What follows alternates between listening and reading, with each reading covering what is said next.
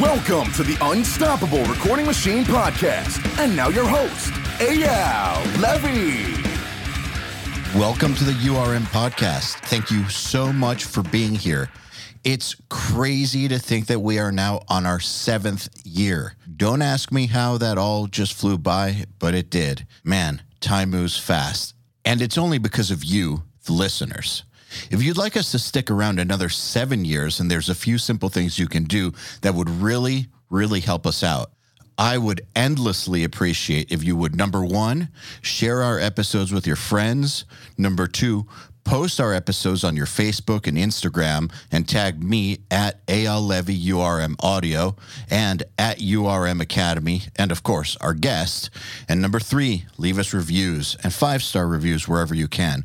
We especially love iTunes reviews. Once again, thank you for all the years and years of loyalty.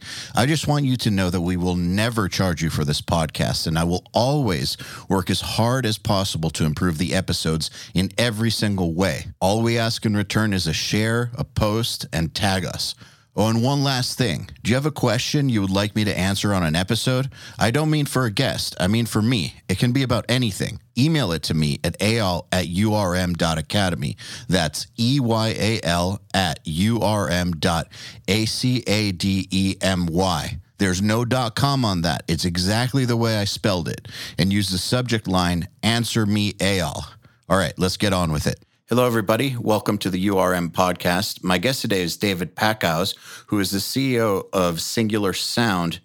But in a former life, he was an arms dealer, and a really interesting story you may have heard about because a movie was made about it called War Dogs. If the name sounds familiar, you've probably either seen that movie or you've seen David on some of the really awesome podcasts that are out and available in the world right now. He's been doing the rounds. Anyhow, very excited for this one. Let's get into it. David Packouz, welcome to the URM podcast. Thank you. Thanks for being here. Obviously, I know about you, and I know some of your story. And when your publicist got in touch with me, I was surprised because, mainly speak to music people, mostly producers, some musicians, some entrepreneurs, but anytime, I've only veered outside of that a couple times.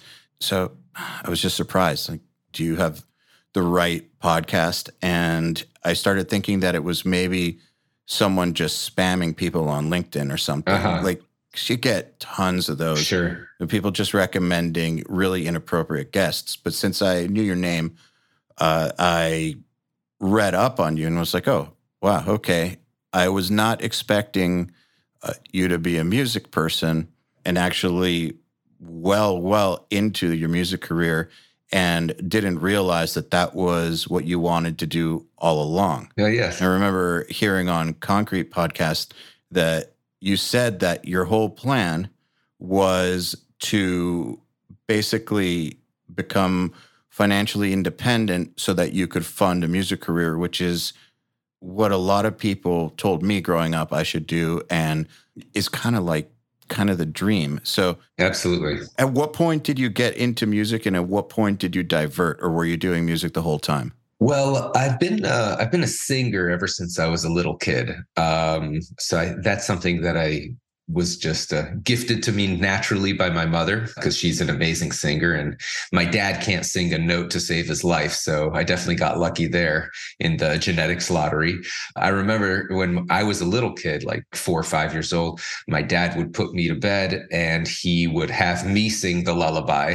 He couldn't sing, so he would know when I was asleep because my voice would trail off from singing the lullaby. So that's one of my earliest memories of singing. And my mother's, as I said, has always been an incredible singer. And she also plays rhythm guitar to accompany her voice. She's a singer-songwriter. She's written some original songs. And so when I was 15, I asked her to teach me how to play guitar. She grew up on Bob Dylan and the Carpenters and those 60s, 70s era music groups. And so I learned folk stuff from her, open note chords.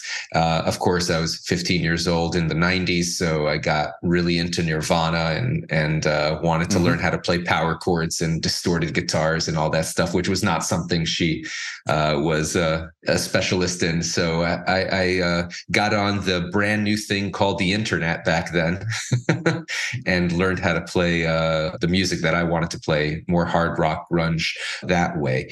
And so growing up, like in my teen years, that was always a thing for me. I always had terrible stage fright, couldn't really speak in front of a crowd or do anything. And I got over that eventually by playing music on the beach with my friends. I grew up in Miami Beach, so I used to hang out on the beach at night with my friends and play guitar. And I'm Jewish, so we'd steal wine from our synagogue and drink as good upstanding teenagers do on the beach. And I'd be playing my guitar and like closing my eyes and singing my heart out. And then there started to be like people gathering around on the beach. Like first it was like just a few, and then eventually there started like being like crowds of 20, 30 people just all gathering around singing along to these songs. And I just kept my eyes closed the whole time because I was too nervous to look at anybody. And eventually I managed to open my eyes, and that's how I got over my stage fright. So that was, and now I play shows here and there, but it used to be debilitating stage fright. So music got me over my stage fright. It made me a much more social person.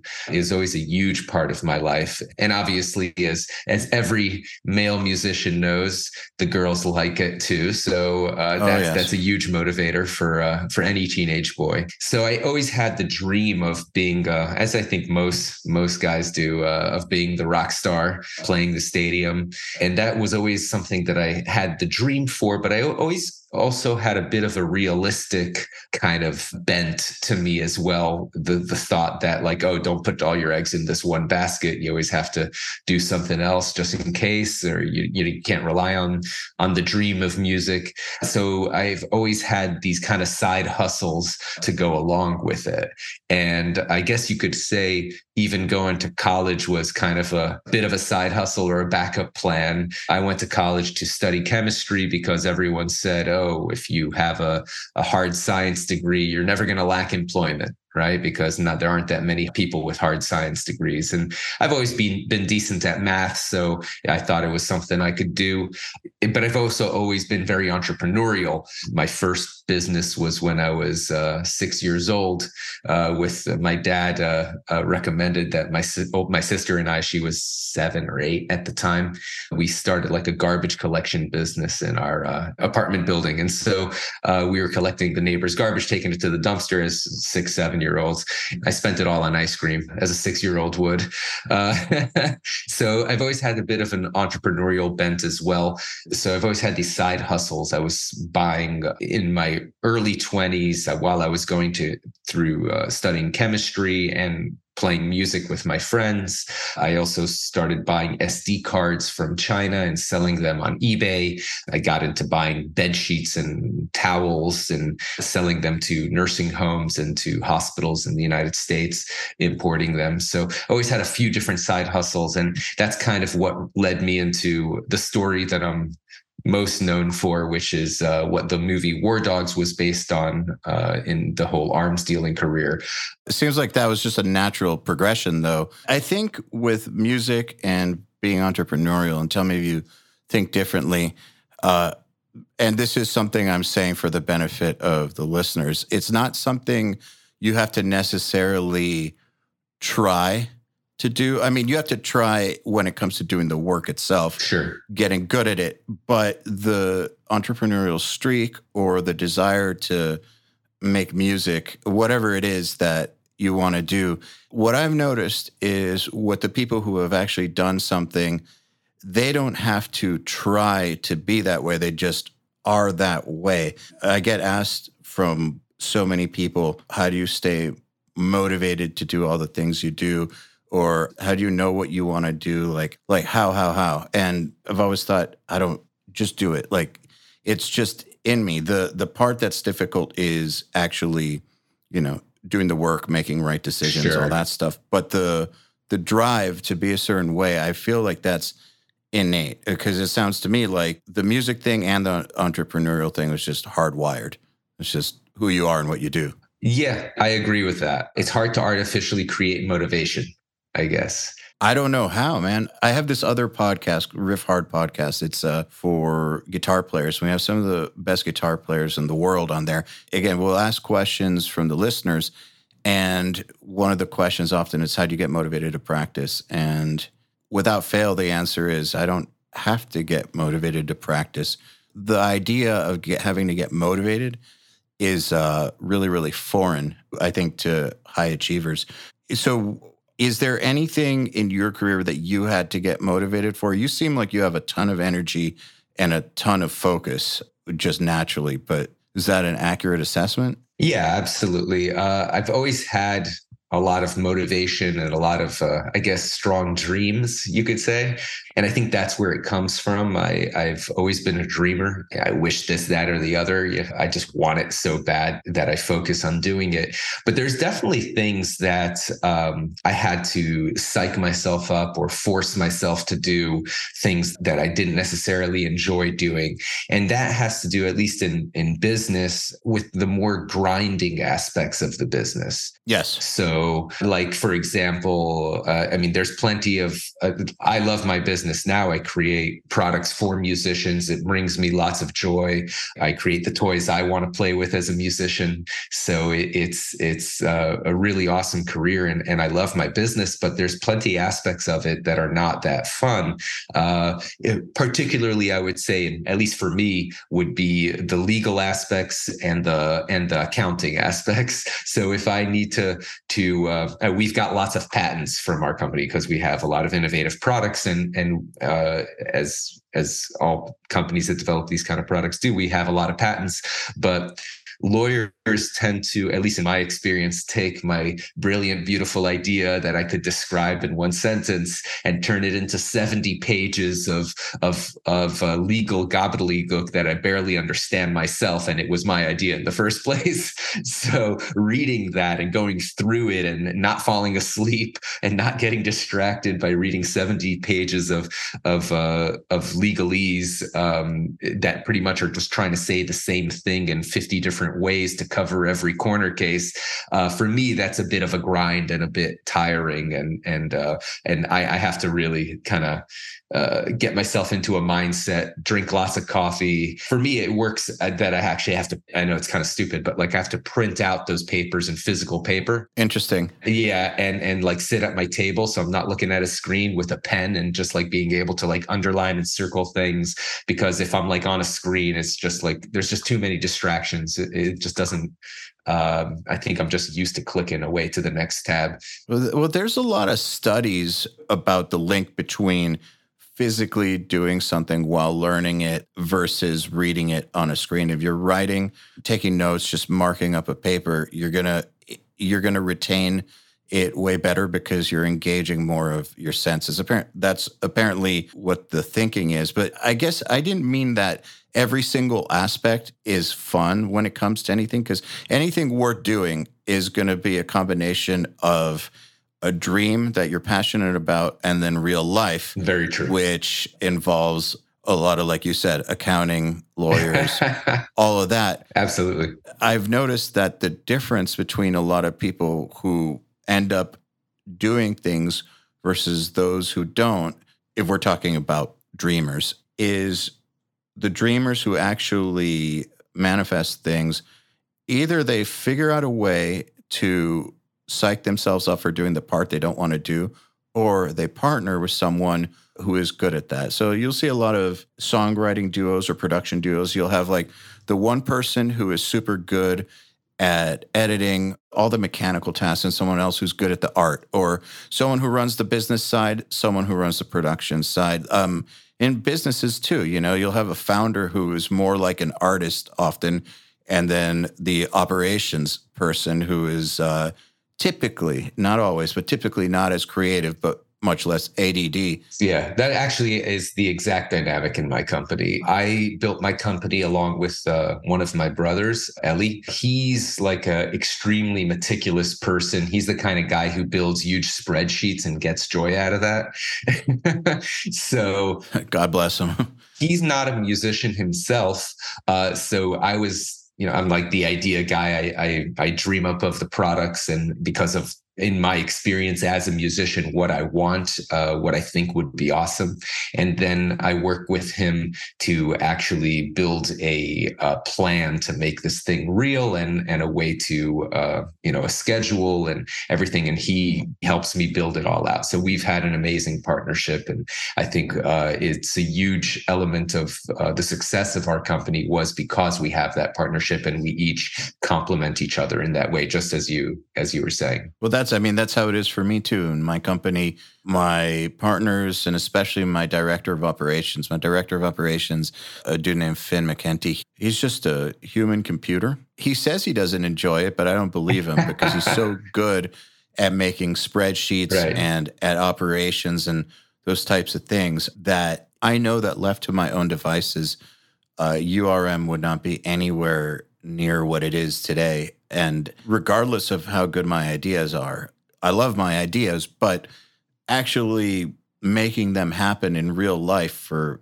almost a decade is not, that's not enough. Ideas alone are not enough. And I know my personality type is not the type to be able to handle all the operations. I'm just not that person. So I think it's important, to realize that about yourself, and then partner with a person who does understand how you think and can complement it and handle that side that you're not quite as good with, because not everybody has the gift of dreams, or realistic dreams, I guess. That's very true too. Yeah, that is true. So question about your dreams. And again, I'm just wondering if it's at all like the way I think.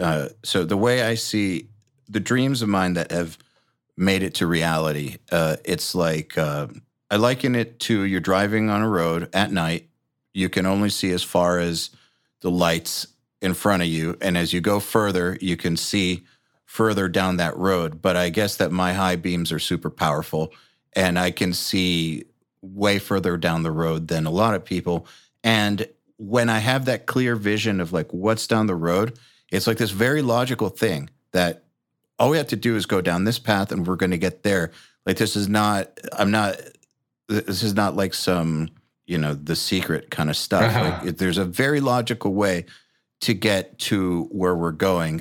You might not see it, but you got to trust that I see that. And then with the things that I've done that have kind of failed or not gone off the ground, that vision has been kind of fuzzy. So I haven't been able to articulate it to the team well enough to really get everyone firing on all cylinders. So I'm wondering, when you have a vision for something, like you said, you like to think of like, the coolest thing or the biggest thing, or what if we could do this, or what if it could be that? How do you describe the way that you see it? And I guess a difference between your ideas that have worked versus the ones that haven't. Like, what's the difference in how you're imagining it happening? That's a great question. So I think that all ideas evolve.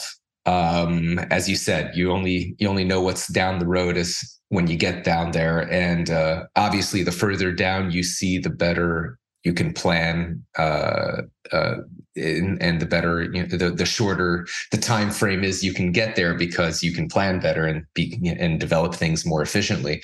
But even things that were super simple, that I thought I could knock out real quick, always turn out to be a lot more complicated when you actually get down to it. And there's always the things you don't know that you don't know.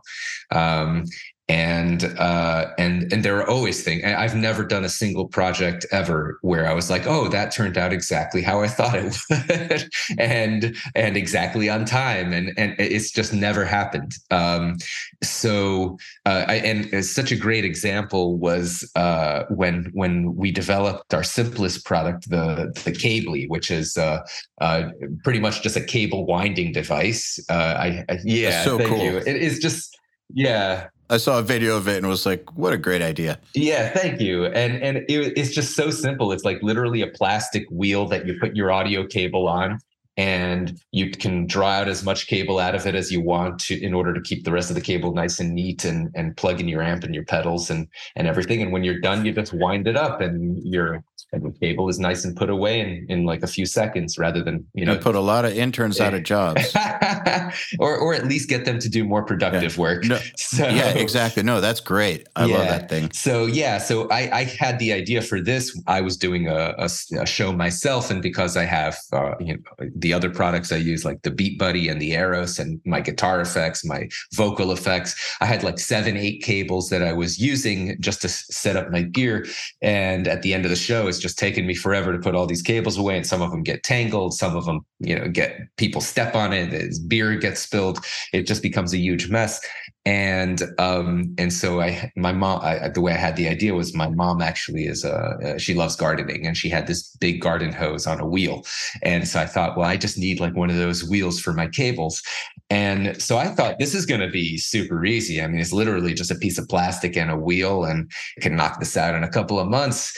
And there were just so many iterations, things that went wrong when you're dealing with plastic, because all our other products are made out of metal. So I didn't know that when you're dealing with plastic, there's a certain amount of warping that comes out depending on the type of mold you use, and that can mess up the alignment of things. And so there was just a lot of back and forth that I was not expecting at all for this project. You just kind of got to roll with it and realize that you just have to take that into account. And no matter how far down the road you think you can see, you just have to accept that you can't see all the way to the end. There's just no way. You will never see all the way to the end. And even if you think you see the end, you don't. And when you come closer, you'll realize that's not the end.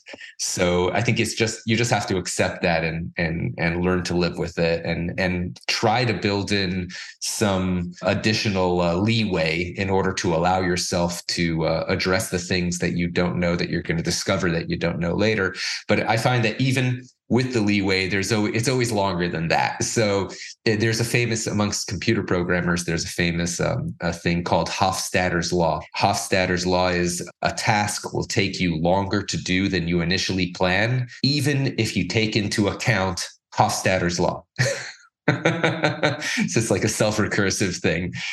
So yeah, even when you try to put in the leeway, it's still longer than that. I guess that would be a cousin of the idea that work always expands to the amount of time you give for a project somehow. Yeah, exactly. But beyond, it's I would say it's worse. I think it's the same when budgeting things like a studio build, or how much a project is going to be. Add 30%. But in reality, 30% is the 100%. Yeah, exactly. And then you need another 30%, but don't add that additional 30%. Yeah, because then it becomes the 100. Exactly. Yeah, well, the whole idea about rolling with the punches and being flexible, actually, I talk about this with my partners a lot. Whenever we get to one of those moments where things are not the way we thought they were going to be, whether it's good or bad. Sometimes it's bad. Like sometimes things go real wrong with somebody, or a product just nobody cares, or same like with my band and stuff, like, or bands I've produced. You think something's going to do great, and then nobody cares, or this thing that you didn't try on very hard, people love it. And there's just no way to predict all the things that are going to happen. And one of the things that we talk about a lot is that when that happens, one of the ways that we keep our head in the game and keep our attitude good is by telling ourselves, and I think this is the truth, it's not just BS, positive self-talk, is that this kind of shit is what makes the difference. Because how many people do we know that would get broken or discouraged or quit because of these things not turning out the way they wanted? This is exactly our moment to become stronger and greater and win harder. So true. And it's because of those moments, because I know so many people who quit at those moments. Yeah, there's a lot of drop off. every time there's a challenge or something unexpected happens in a project, that's a chance for you to quit, right? And I think most people do. And I mean, it's not to say that you should always chase every project till the end of the earth and become obsessed. Sometimes quitting is the right move. You got to know when. And that's the key. And that's the hard part, is knowing when it's the right time to quit and knowing when it's the right time to push ahead. And that's tough, because every project is completely unique, and you just have to make the best decision you have with you can with the information that you have.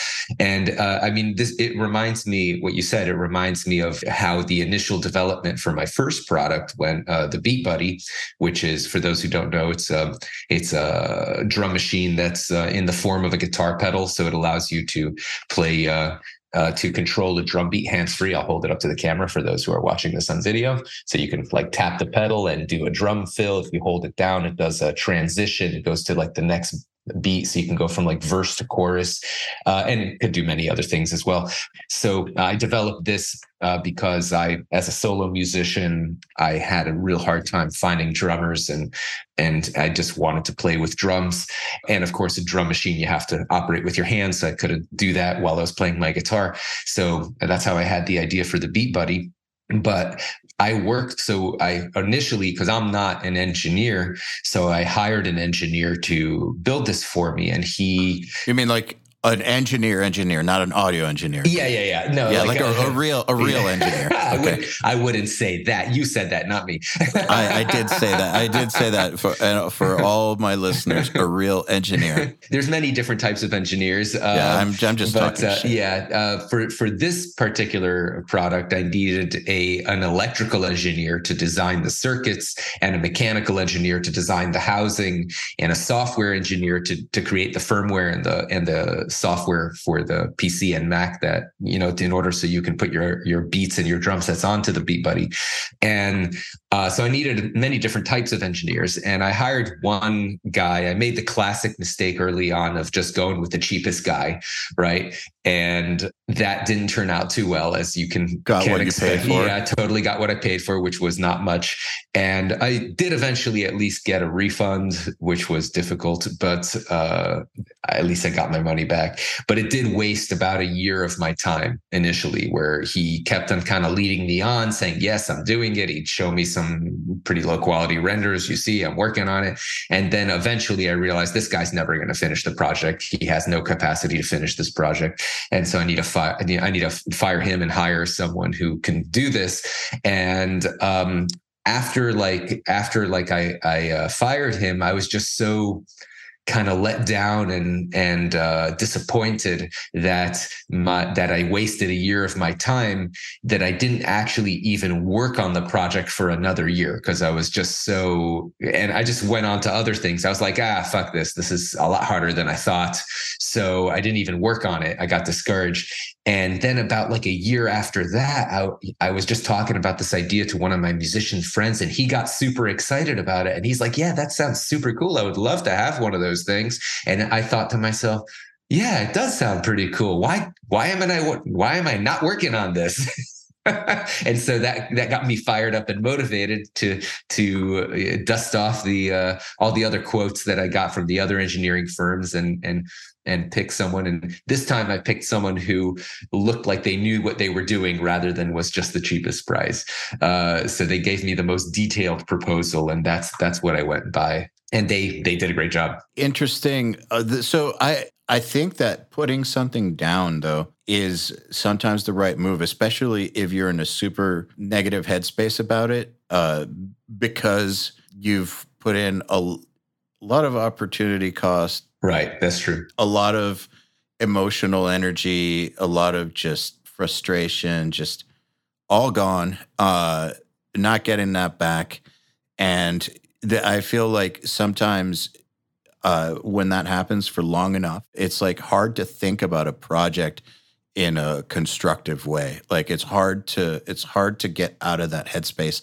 And the only thing that you really can do is take some time to reset and approach it the way you did when you first got into it, before things went shitty with that person or that iteration. That's true. And I guess each situation is unique and each person is unique. So I guess some people need to step away for a year. Some people need to step away for a week.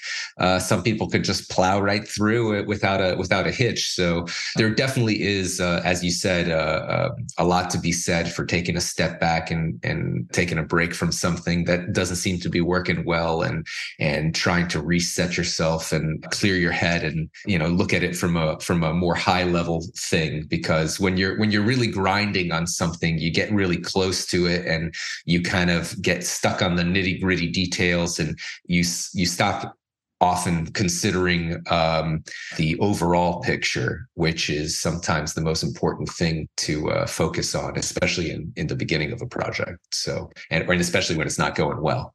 So I agree with that.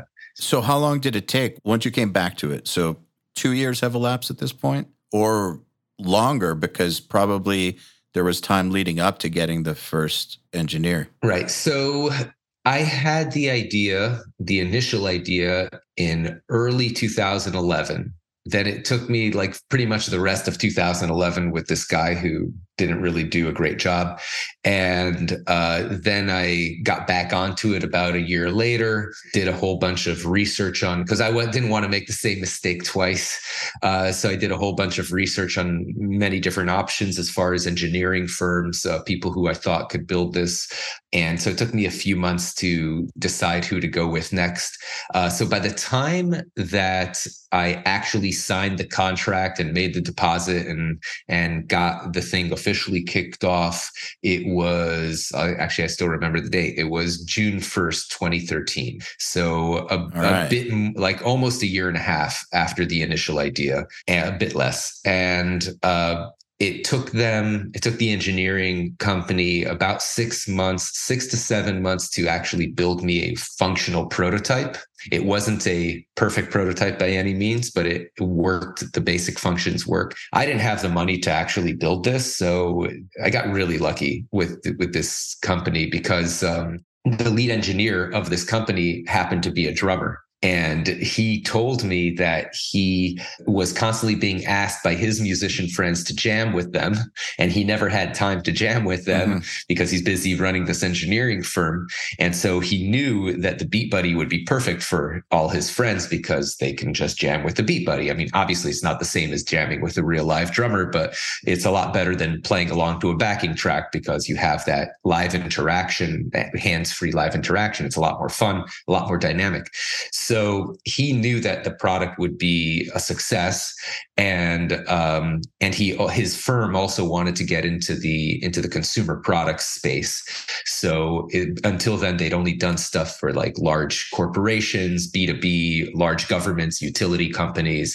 They're an electrical engineering firm, but they hadn't done anything in the consumer space. So they wanted to break into that. So they saw it as an opportunity as well. So they made me a very special deal, which nobody ever makes, which was I put down a relatively small deposit, and they built me the functional prototype. And they said, you can take this prototype, because I was planning on doing a crowdfunding campaign to raise the money for the manufacturing.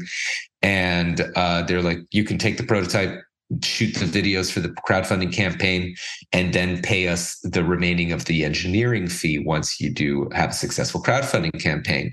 And if you don't, then we'll get into the manufacturing with you, and we'll get a cut of the sales until we're paid back. And I was like, well, that's an amazing deal. That's kind of cool. Yeah, because that's like relatively low risk for me. Yeah, what's the catch? Yeah, well, I mean, the catch was I had to put down my life savings at the time as a deposit. So I pretty much put down practically every penny I had to my name, which was only about 20% of what they were asking for. So we were kind of both had lots of skin in the game, so to speak. I had every penny I had in it, and they were waiting on 80% of the payment.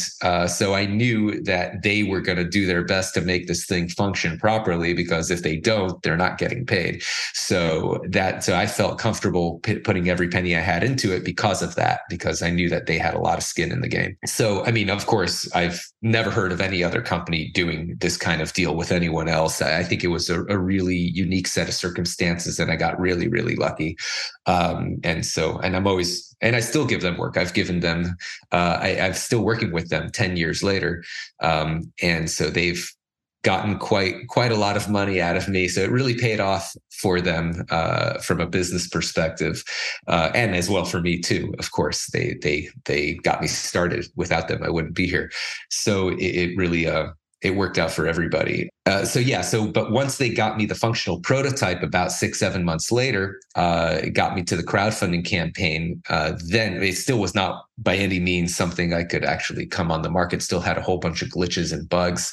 And it took about another 9-10 months after that for them to work it out to the point where I could actually deliver, which worked out perfectly because that's how long it took for the factory to make the molds and to do the whole physical manufacturing aspect of it too. So I had both the factory making the physical product as well as the software team fixing all the software bugs in parallel, and we ended up delivering the first products, the first units to the crowdfunding supporters in September of 2014. So about 9 months later, 8-9 months after the end of the crowdfunding campaign, we delivered to our crowdfunding supporters. And of course, once we delivered, the customers found a whole bunch of new bugs that we didn't find. But luckily, the Beat Buddy, you could update the firmware, so we fixed those. And we've been continually coming out with new updates and new capabilities, and not just fixing bugs, but people ask for new features. They want to have,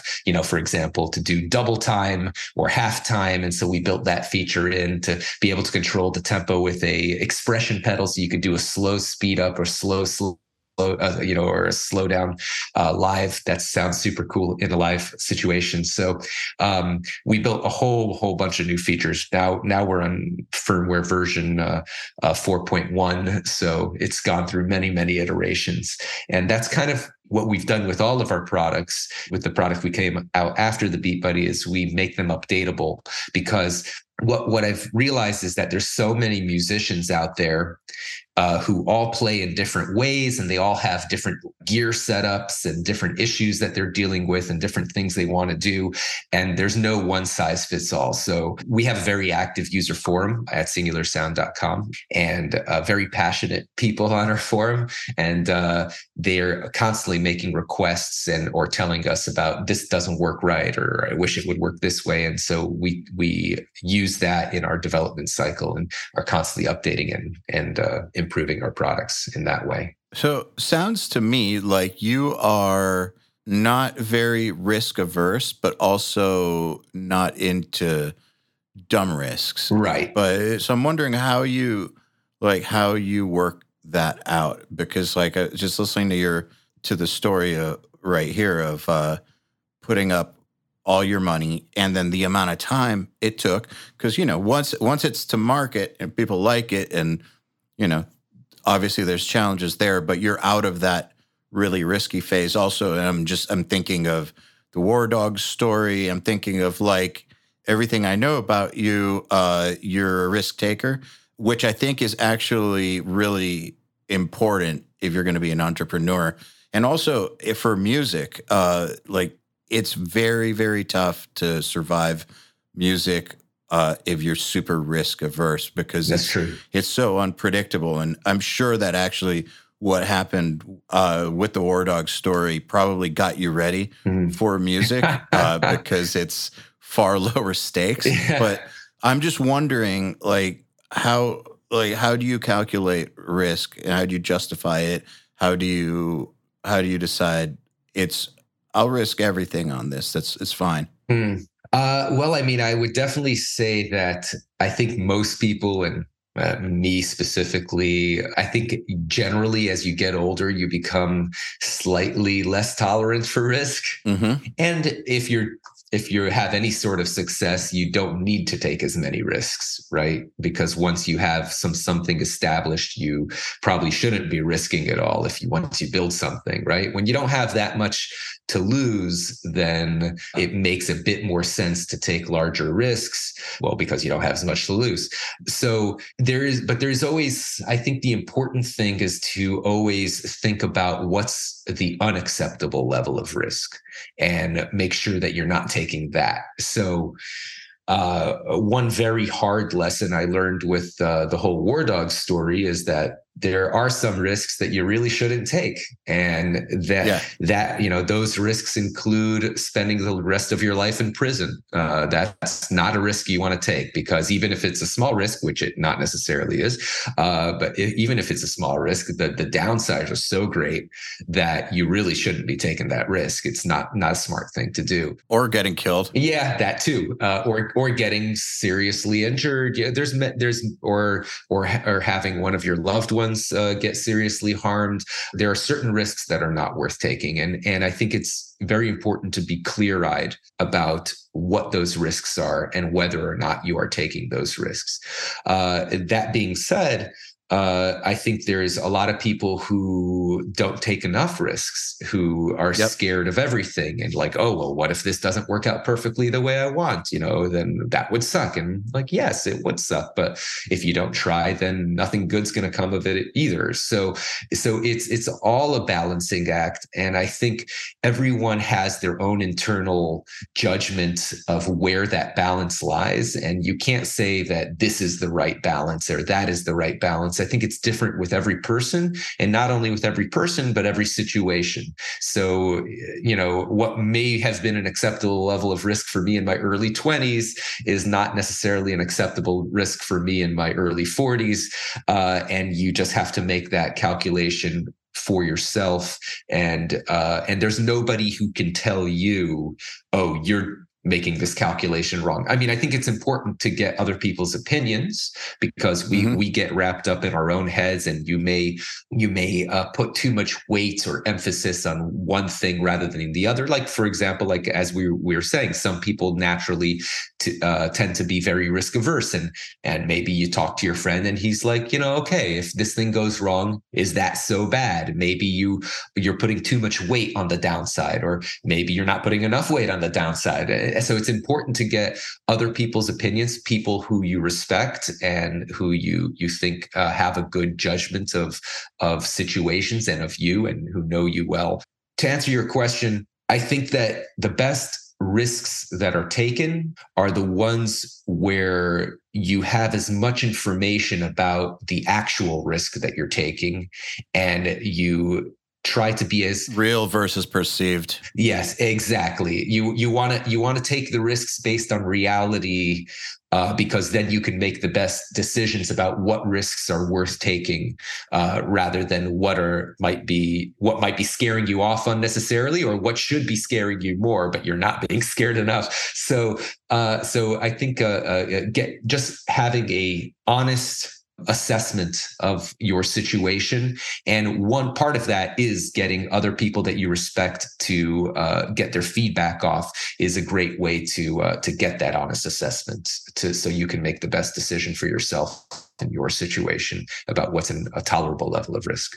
Hey everybody, if you're enjoying this podcast, then you should know that it's brought to you by URM Academy. URM Academy's mission is to create the next generation of audio professionals by giving them the inspiration and information to hone their craft and build a career doing what they love.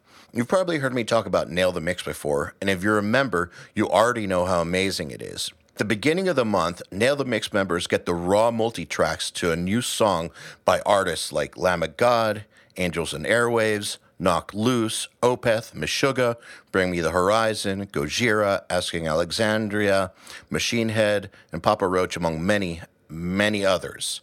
Over 60 at this point. Then at the end of the month, the producer who mixed it comes on and does a live streaming walkthrough of exactly how they mix the song on the album, and takes your questions live on air. And these are guys like TLA, Will Putney, Jens Bogren, Dan Lancaster, Tui Madsen, Andrew Wade, and many, many more. You'll also get access to MixLab, which is our collection of dozens of bite-sized mixing tutorials that cover all the basics, as well as Portfolio Builder, which is a library of pro-quality multi-tracks cleared for use in your portfolio, so your career will never again be held back by the quality of your source material. And for those of you who really want to step up their game, we have another membership tier called URM Enhance, which includes everything I already told you about, and access to our massive library of fast tracks, which are deep, super detailed courses on intermediate and advanced topics like gain staging, mastering, low end, and so forth. It's over 500 hours of content, and man, let me tell you, this stuff is just insanely detailed. Enhanced members also get access to one-on-ones, which are basically office hour sessions with us, and Mix Rescue, which is where we open up one of your mixes and fix it up and talk you through exactly what we're doing at every step. So if any of that sounds interesting to you, if you're ready to level up your mixing skills in your audio career, head over to urm.academy to find out more. You know, what I've noticed is that emotions can really cloud this, especially when you're dealing with perceived risk. You can really amplify the fuck out of something that, if you really think about it, how many things have you been through that seem really bad that at the end of the day aren't that bad? I'm sure some are, but in my experience, most things, and I've never gone to prison, but still, like most things that have gone wrong for me at the end of the day, yeah, they sucked. Some I'd prefer not to repeat, but I mean, still here and got through it. And most people I know do get through almost everything. So I'm wondering, like, for things that have gone wrong for you, like at the end of the day, how bad do you consider them? Like it, and I mean like everything, like from the way the War Dog story ended to like a business idea not working out, like, you know, the engineer, like those are two very different types of outcomes. But like at the end of the day, now in hindsight and having moved on, how bad was it really, and how much do those affect you to this day? Right. So there's definitely different levels of things going bad, right? I was extremely lucky. I feel very grateful that I ended up not going to prison for the whole War Dogs story. I could have gone. There was definitely the potential for a life-ruining event there. So I feel very grateful and very lucky that I did not do any prison time for that. And so, you know, I may feel differently if I had.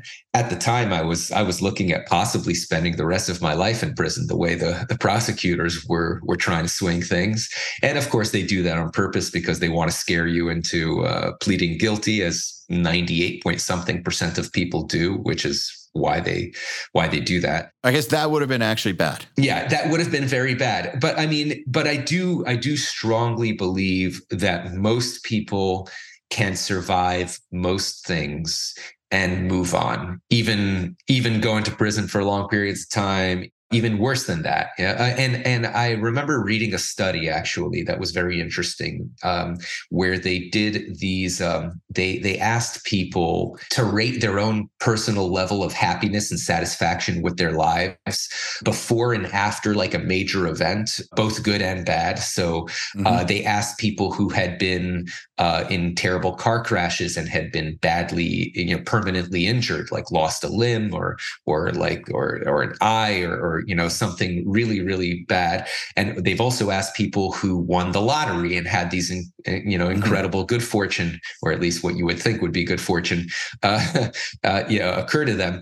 And it turns out that within that there is a measurable effect, but that effect tends to, from what I recall correctly, tends to only last between 1 to 3 years. So after 3 years, people tend to go back to their baseline as if that huge event had never happened. So even if something terrible happens to you, like you become paralyzed, I mean, God forbid, you know, I mean, it's a terrible thing. But even something as completely life-altering as that, with enough time, you could adjust to your new situation and you could make the best with your life, with what you have. And I think that that's something that I've always held on to internally, especially when going through bad times. I know it's cliche to say, but you know, as the famous saying goes, this too shall pass. And it's something that can give you strength to get you through bad times, and as well as temper your excesses when you're having good times, to not let yourself go too crazy.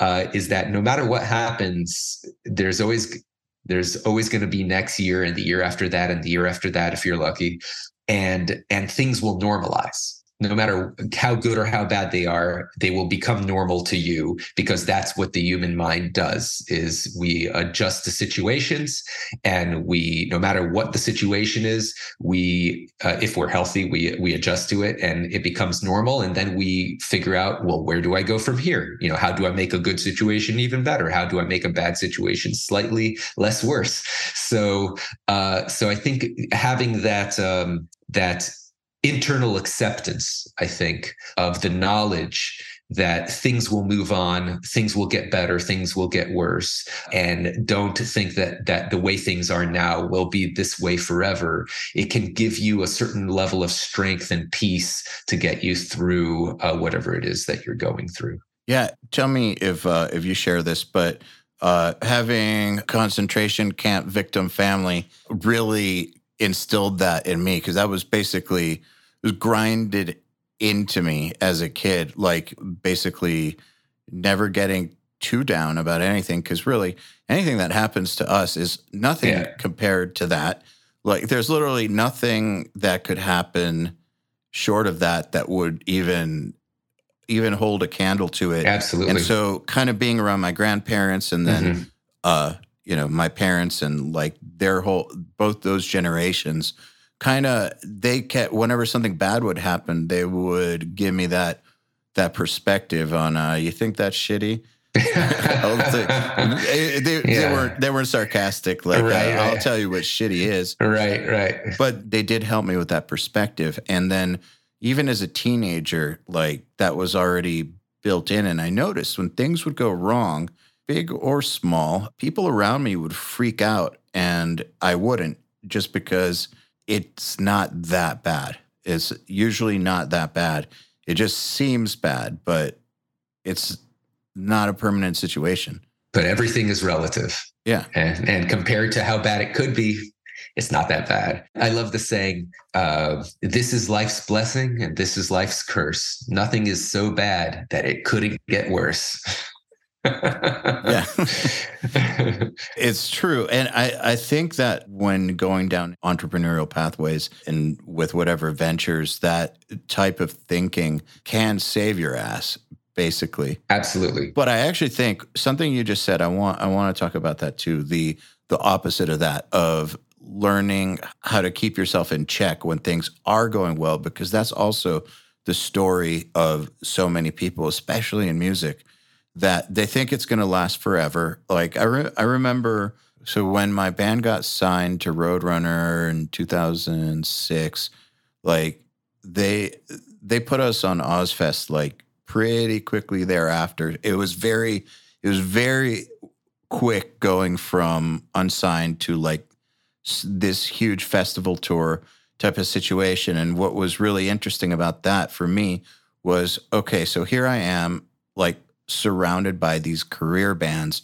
sharing a bus with them, around all these people who are doing this, and shocked because almost none of them have anything else going on.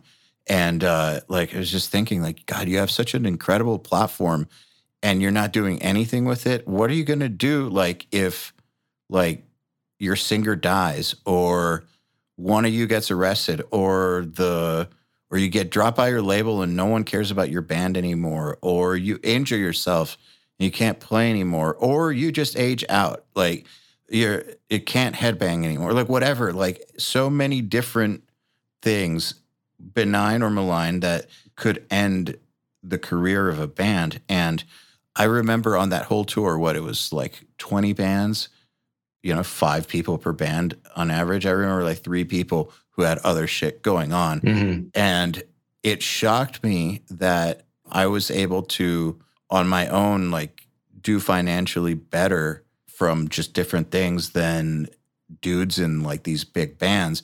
And then as time went by, very few of them are still in the game. And I think a lot of it does have to do with thinking shit's going to last forever. Like things are good now. Why wouldn't it just last? Right. Yeah. I mean, I think it's a natural human psychological fallacy that you tend to think whatever it is happening, both good and bad. Whatever is now is how it always will be. This is life. Yeah, exactly. And I think that's just how we're built. So developing that mindset of not getting too stuck in the moment, I think, is like enjoying the moment when it's good, I think is also that's like the opposite side of that coin. Some people have the opposite problem, is that they're never focused on the current moment and they're always thinking about something else, or, wishing it was something else, or being afraid it's that something's going to go bad.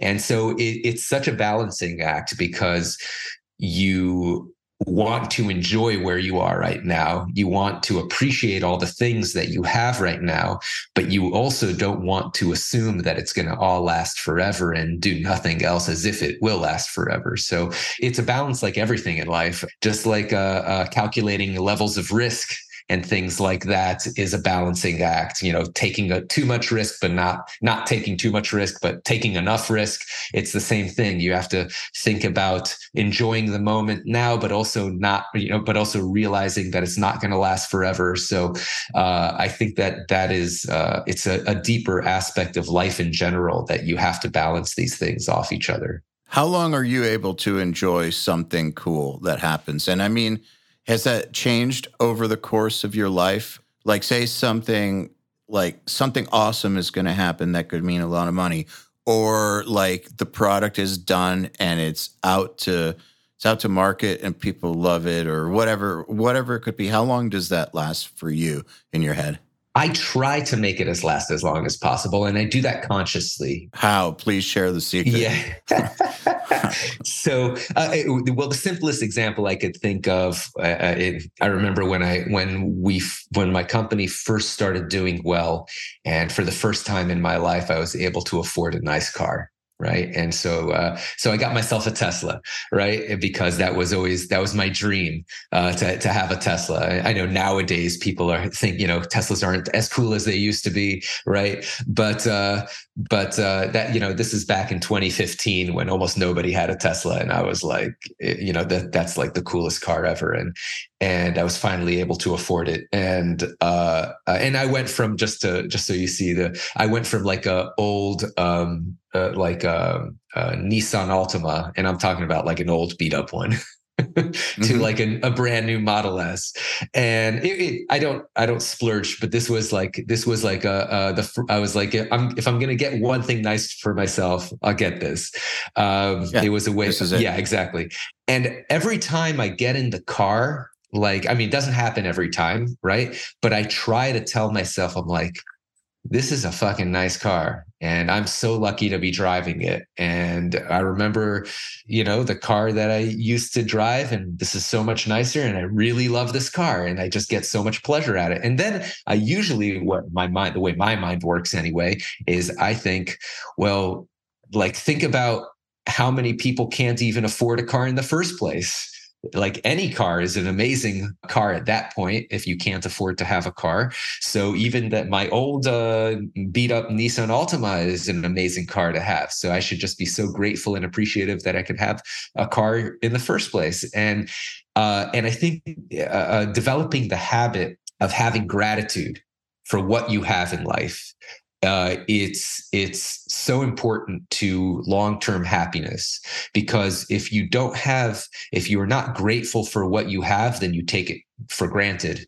And if you take it for granted, then you don't enjoy it, and it just becomes background noise. And if you set yourself into the mindset of always trying to think about the things in your life that you should be grateful for, and think about all the people out there who don't have these things, and that makes you even more grateful for having them, then those things that bring you joy will continue to bring you joy, because you realize that you should be grateful for them. And that's something that is a practice. It's not something that you either are or you're not. It's like exercise, right? If you want to be a great runner, then you need to do the running. You got to run. Exactly. Yeah. You got to run. And the more you run, the better of a runner you'll be. And if you stop running, then you'll get worse. And it's the same exact thing with something like gratitude. And I know I have some friends of mine who I think I don't know if how widespread this is, but I know in Miami, there is like a program, they call it gratitude training. I never did it myself because I felt I didn't really need it, because I guess it's just something I've always done. But like, I had a friend of mine who was very depressed, and he also runs a very successful business. He had no reason to be depressed. I mean, everything from the outside looked like he was doing great, and for some reason he just couldn't get over his depression. And he took this course called I think it's gratitude training. I forgot the exact name of it, but it was specifically like a way to develop habits of gratitude, to look at the things in your life, things that you should be grateful for, to look at people in the news and around the world and people you know that don't have the things that you have, and think how lucky you are that you have them. And developing that habit, it's really a habit, just like running is, just like anything else. Developing that habit and that practice is what gives you the mindset of gratitude. And I think the mindset of gratitude is what helps you hang on to those good things in life and to appreciate them. And most people, because the human brain, the human mind is just naturally a stasis seeking machine, right? It's just trying to get balance, right? So no matter how, like, if you win the lottery and you buy the huge mansion and you get the nice yacht, It's your house now. It's your house now. And now it's a pain in the ass because you have to have people come over and clean it. And, the electrician, the one of the many lights and systems, needs to be fixed. And, like the lawn needs to be mown. It's got its own set of problems. And then you start complaining about how high the property taxes are because your house is so big, so there's always something to complain about. There's always something to see badly about it. No matter how good in life you have it, there's always something that you could see going wrong. And no matter how bad things are in life, there's always some things that you could see going right. And it's really what you focus on, which is what becomes your life. Our lives are the things that our minds focus on. And so developing habits of focusing on things in your life that will bring you the most joy, the most fulfillment, I think is one of the most critical things that we can do for ourselves. Yeah, I've noticed that if I'm not consciously doing it, basically I'll get over something fast, meaning like within a few minutes, I'm like, okay. It's like this weird empty feeling, like I've been spending all this time building towards this thing and now I have it, and now what? Yeah, it done. On to the next thing, right? Yeah. Yeah. So that's very natural, and I think everybody does that. And I think it makes sense for your brain to do that, because your brain is the whole point. Like it's trying to plan for the next thing, right? That's I think an evolutionary biologist will tell you that brains are they're pattern seeking machines, right? Because they are taking in information and trying to make predictions. And if you get stuck on any one thing, then you're kind of defeating the purpose, because it's always trying to get you, it's not trying to keep you where you are. It's trying to help you avoid bad things and help you get good things. And so naturally, your brain is always seeking stasis and trying and having a healthy dose of paranoia and a healthy dose of fantasy in order to avoid the bad things and get the good things. So it's not natural to be like, oh man, I achieved this amazing thing. I think I'm going to just bask in this glory for the next 10 years. People don't do that, because then your brain doesn't have the motivation to achieve even greater things. I'm sure you know people who have done that. doesn't go well. Yeah, exactly. And that's not a good idea. It doesn't. And that's the point, is that because that's actually not a good thing.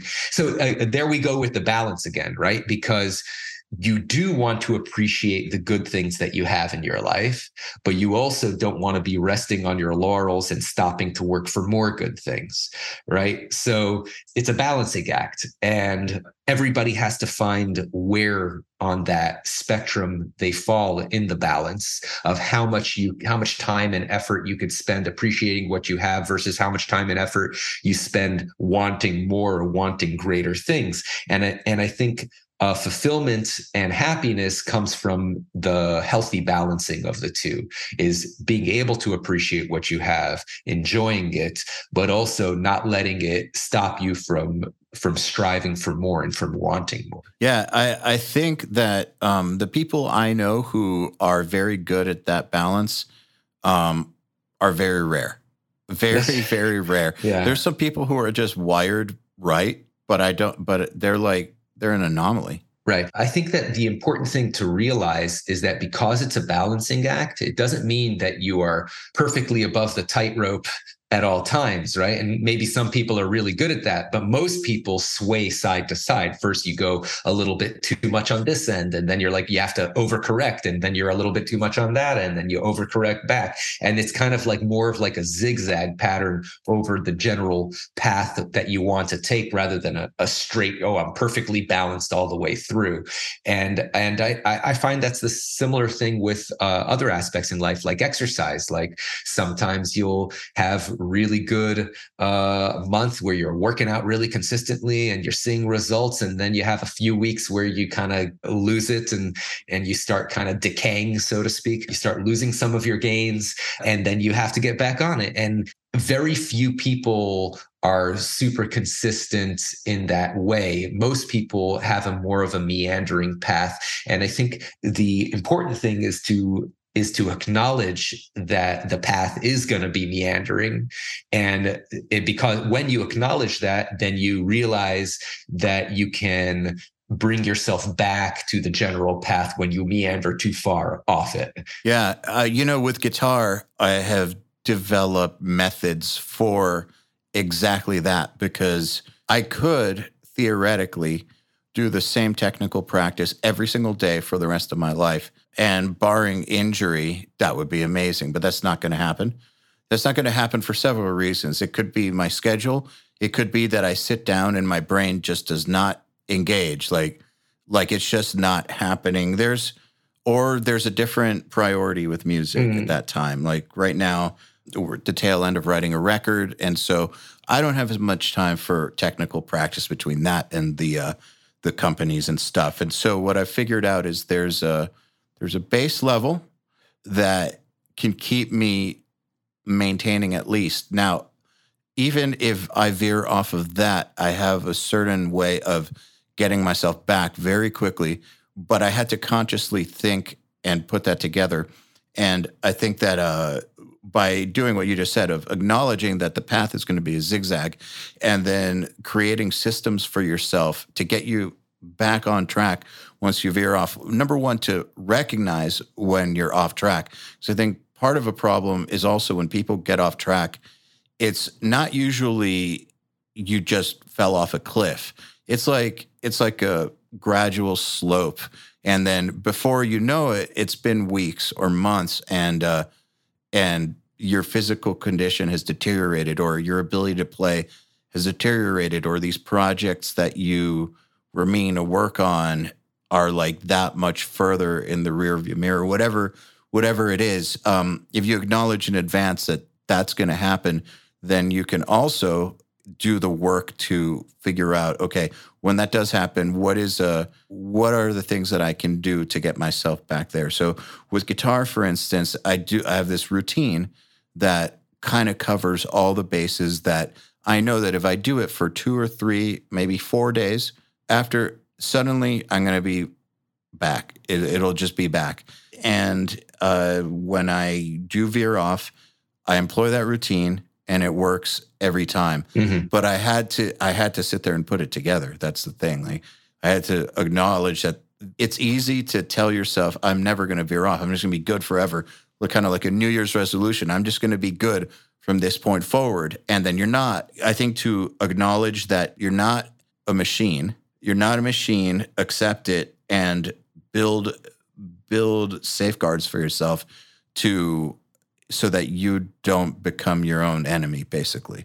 Yeah, it's a strange way to put it, but having empathy for yourself is a very important thing to develop. Yeah, that's what my shrink told me. And when she says it, I'm like, that makes me so uncomfortable. But you're right. Yeah. I mean, because if you think about let's say you have your best friend, right? And he's going through trying to learn guitar and he's like, I'm going to practice 8 hours a day. And then he gets really depressed. Oh, because I was only able to practice 4 hours today. And I didn't even practice at all the day before. And you'll be like, come on, man, you're not a machine. You'll be empathetic to him. You'll try to cheer him up. So I think that we tend to be our own worst critics, and being able to develop a sense of empathy for ourselves, just like we would have for our best friends, is a very useful skill to have, and will go a long way towards getting yourself back on track when things inevitably don't go the way that you initially planned. Okay, so this exact thing we're talking about, when you do find yourself getting off track, what's the process for recognizing and getting back? Is it something like, oh shit, I'm fucking up? Or what's the self-talk, and then what's the actual thing you do to put yourself back, and not just back working out, but back to that momentum where you don't have to think about it, you just do it? Right. So I think that there's several different techniques that people in general use.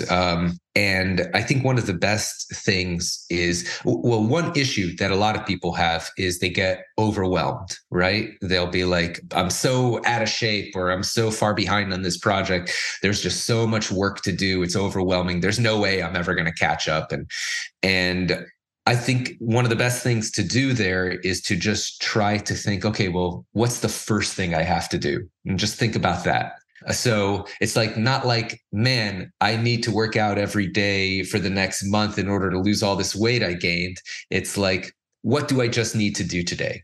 And you could even break that down into smaller steps, yeah, I need to do a full hour workout at the gym, but and that sounds overwhelming, but why don't I just get myself to the gym first?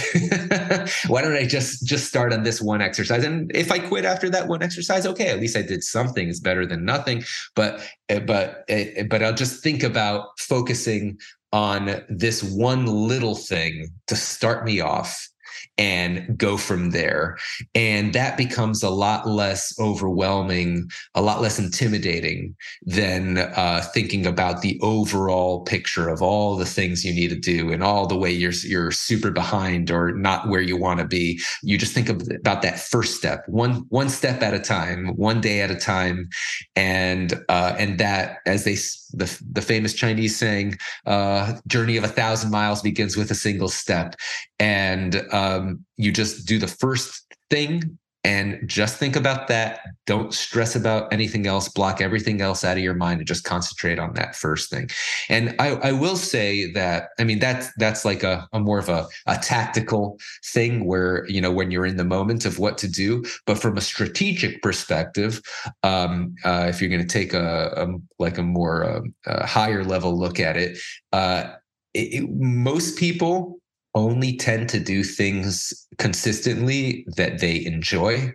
So if you want to accomplish something, try to think about a strategy to do all the things that you need to do to accomplish it in a way that you might enjoy. So for example, with exercise, a lot of people, I personally, I hate running on a treadmill. It's just something that I don't enjoy doing. To me, it's repetitive. It's boring.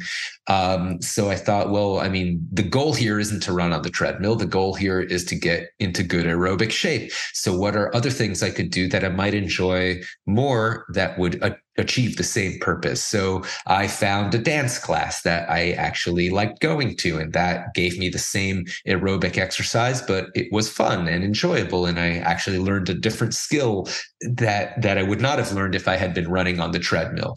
So that was a way I kind of tricked myself into doing something I wanted to do in the first place, because I figured out a fun way to do it.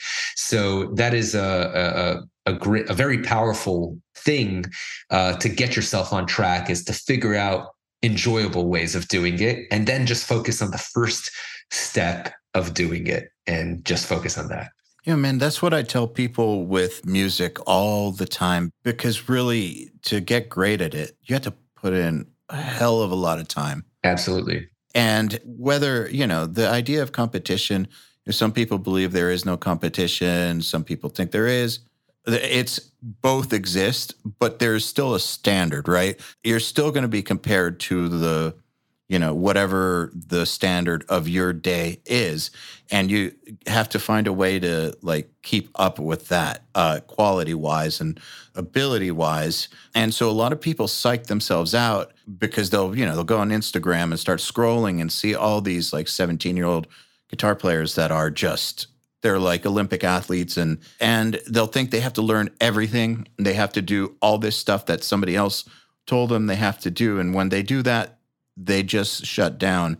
As opposed to, in my opinion, if you are an academic type of person, you're into that, you can go to school and you can take in all this stuff and do it like homework. If that's you, cool.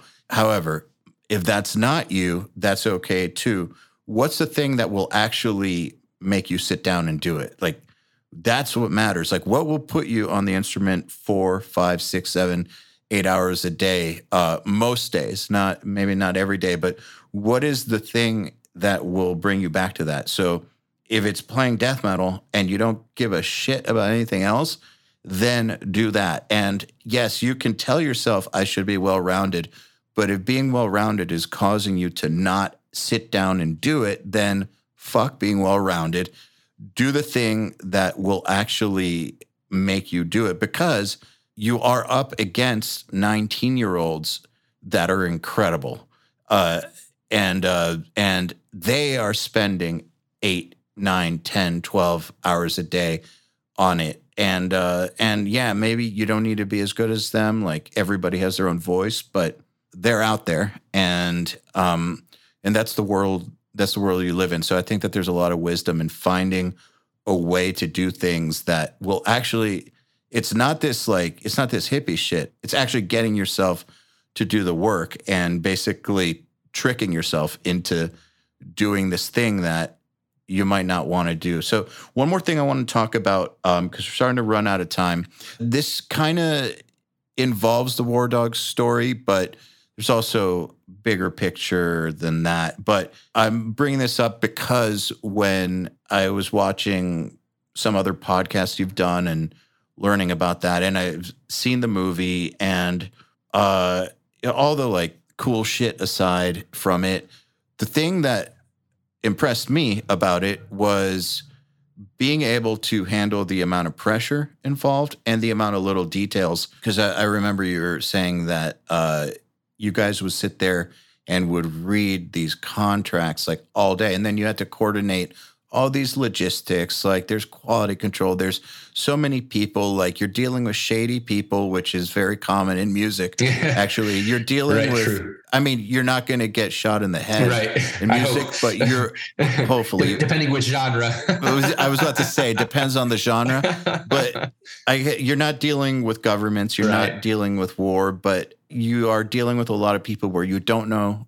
what their intention is, and between keeping up with all these details, all these logistics, maybe some bad actors, managing other people, and then also a ton of pressure going on at the same time. How do you deal with that and keep your eye on the ball and keep things moving? And is that did you have to learn that? That's not normal, but I think it's essential. Right. There's definitely different levels of pressure and work and details that each person can handle. And I think the most important skill that you could develop is just being self-aware and knowing what you can handle and realizing when you're not handling it. And that's one, I would say, one of the biggest challenges is having that level of self-awareness, because most people are just focused on the external, and they're focused on and rightly so, on all these very pressing details, and they forget to spare at least a bit of their mental energy for self-reflection. And so remembering to have that self-reflection is super important in order to realize when you might be getting burnt out on anything, because when you start getting burnt out, then you don't function as well, and then you won't be making as good decisions as you should be. And possibly that was some of the cause of some of the less than optimal decisions that I made during the time. I'll be the first to say that we didn't do everything the way it could have been done. And, we could have had a better outcome from that story than what ended up happening. And possibly it was some of the pressure that got to us. So I'm by no means a shining perfect example by any means. But I will say there are certain things that do help to alleviate, especially when you have a lot of things going on. I know it sounds super simple and kind of basic, but making lists is a very powerful thing that a lot of people kind of overlook and don't do, because they think, oh, there's 5 things, I'll just have it in my head, and then when you actually get down to it, and the pressure mounts and the stress mounts, and it's easy for 1 or 2 things to slip your mind. So having checklists is super important, and a great example of the power of checklists is the story of is a little bit off topic, but of aviation safety. There used to be a lot more plane crashes and accidents, but when they started instituting mandatory checklists, pre-flight checklists that the pilots had to go through, and they had to check it off, literally check it off, the accidents they cratered, because they made it, the whole safety check, methodical. That's what the power of a list is. It makes things methodical, and it keeps things from falling in between the cracks. So making lists for yourself in order to deal with overwhelming situations are very powerful. It's a great tool that I think is just so that people overlook it because it's so simple and so basic, but super important. And for me, I found, at least, I mean, I'm sure everyone is different, but I found that just writing things down on, as I said before, a physical piece of paper works better for me than having a digital list. I've used like software programs and apps to keep track of my tasks digitally, and that does work. But for some reason, having a paper on your desk, where every time you look at that part of your desk, you always see that list of to-do items, just seems to work better psychologically for me. So you have to find out what works for you, of course. And of course, with the self-reflection aspect of it, being able to know when you should take a break and recharge the batteries, when you should stop working through the night and actually go to sleep, get some rest, is a very important thing, because people tend to push themselves sometimes to the breaking point and burn themselves out, and then they guilty. Exactly. And sometimes that's good. It's good to really push it hard, but there's always a physical human limit of what you can handle and what you can do. So the self-reflection is a critical aspect of knowing when you're approaching that limit. And you'll never know when you reach it, but you'll know when you're in the general ballpark, right? Because everything is a range with human beings. There's no like hard line generally. It's just like there's a fuzzy area, like sometime between hour 9 and 10, I'm gonna pass out. I don't know if it's gonna be 8 hours and 34 minutes on the dot, but I know it's going to be sometime between this and this time. So it's the human body and brain are complicated things, and we can't pin things down exactly on this. So just realizing during the process of self-reflection that you're never going to have a solid exact answer. You're just going to have general ballpark answers as far as how well you're doing, is also an important thing to keep in mind. Yeah, it's interesting that you said that sometimes it is good to push it because it's funny. I remember growing up uh, in a mostly through also my 20s uh, and people stopped saying it so much in my 30s, maybe because, you know, by the time I got to my 30s, people around me were more serious. But I remember in teenage years and in my 20s, people telling me to not not think about uh my goals so much. Not You don't have to work on it so much. You don't have to just chill out. Like just why do you need all that? Like just like all these types of I don't know, self-defeating and just short-sighted ideas. I think and I really do think that in order to do anything great, you have to have a time period where you are going for it. At some point, you got to know you're redlining. You can't redline forever. And as you get older, I think that having that schedule and making yourself go to sleep, it gives you the energy for the times when you do need to redline. Absolutely. Because it is going to come up again. And you want to have full resources for when it happens. Absolutely. Absolutely. It's as seems to be the theme of our conversation today. It's all about balance. Yeah. I was just thinking, man, balance is such a nice idea. Yeah, absolutely. It's really tough. But David, thank you so much for coming on. It's been a pleasure talking to you. I appreciate you taking the time. My pleasure as well. Thank you for having me. All right, then. Another URM podcast episode in the bag. Please remember to share our episodes with your friends, as well as post them to your Facebook and Instagram or any social media you use. Please tag me at AL Levy URM Audio at URM Academy, and of course, tag our guests as well. I mean, they really do appreciate it. In addition, do you have any questions for me about anything? Email them to me at ayal@urm.academy. That's EYAL at urm.academy, and use the subject line, Answer Me AL. All right, then. Till next time, happy mixing. You've been listening to the Unstoppable Recording Machine podcast. To ask us questions, make suggestions, and interact, visit urm.academy and press the podcast link today.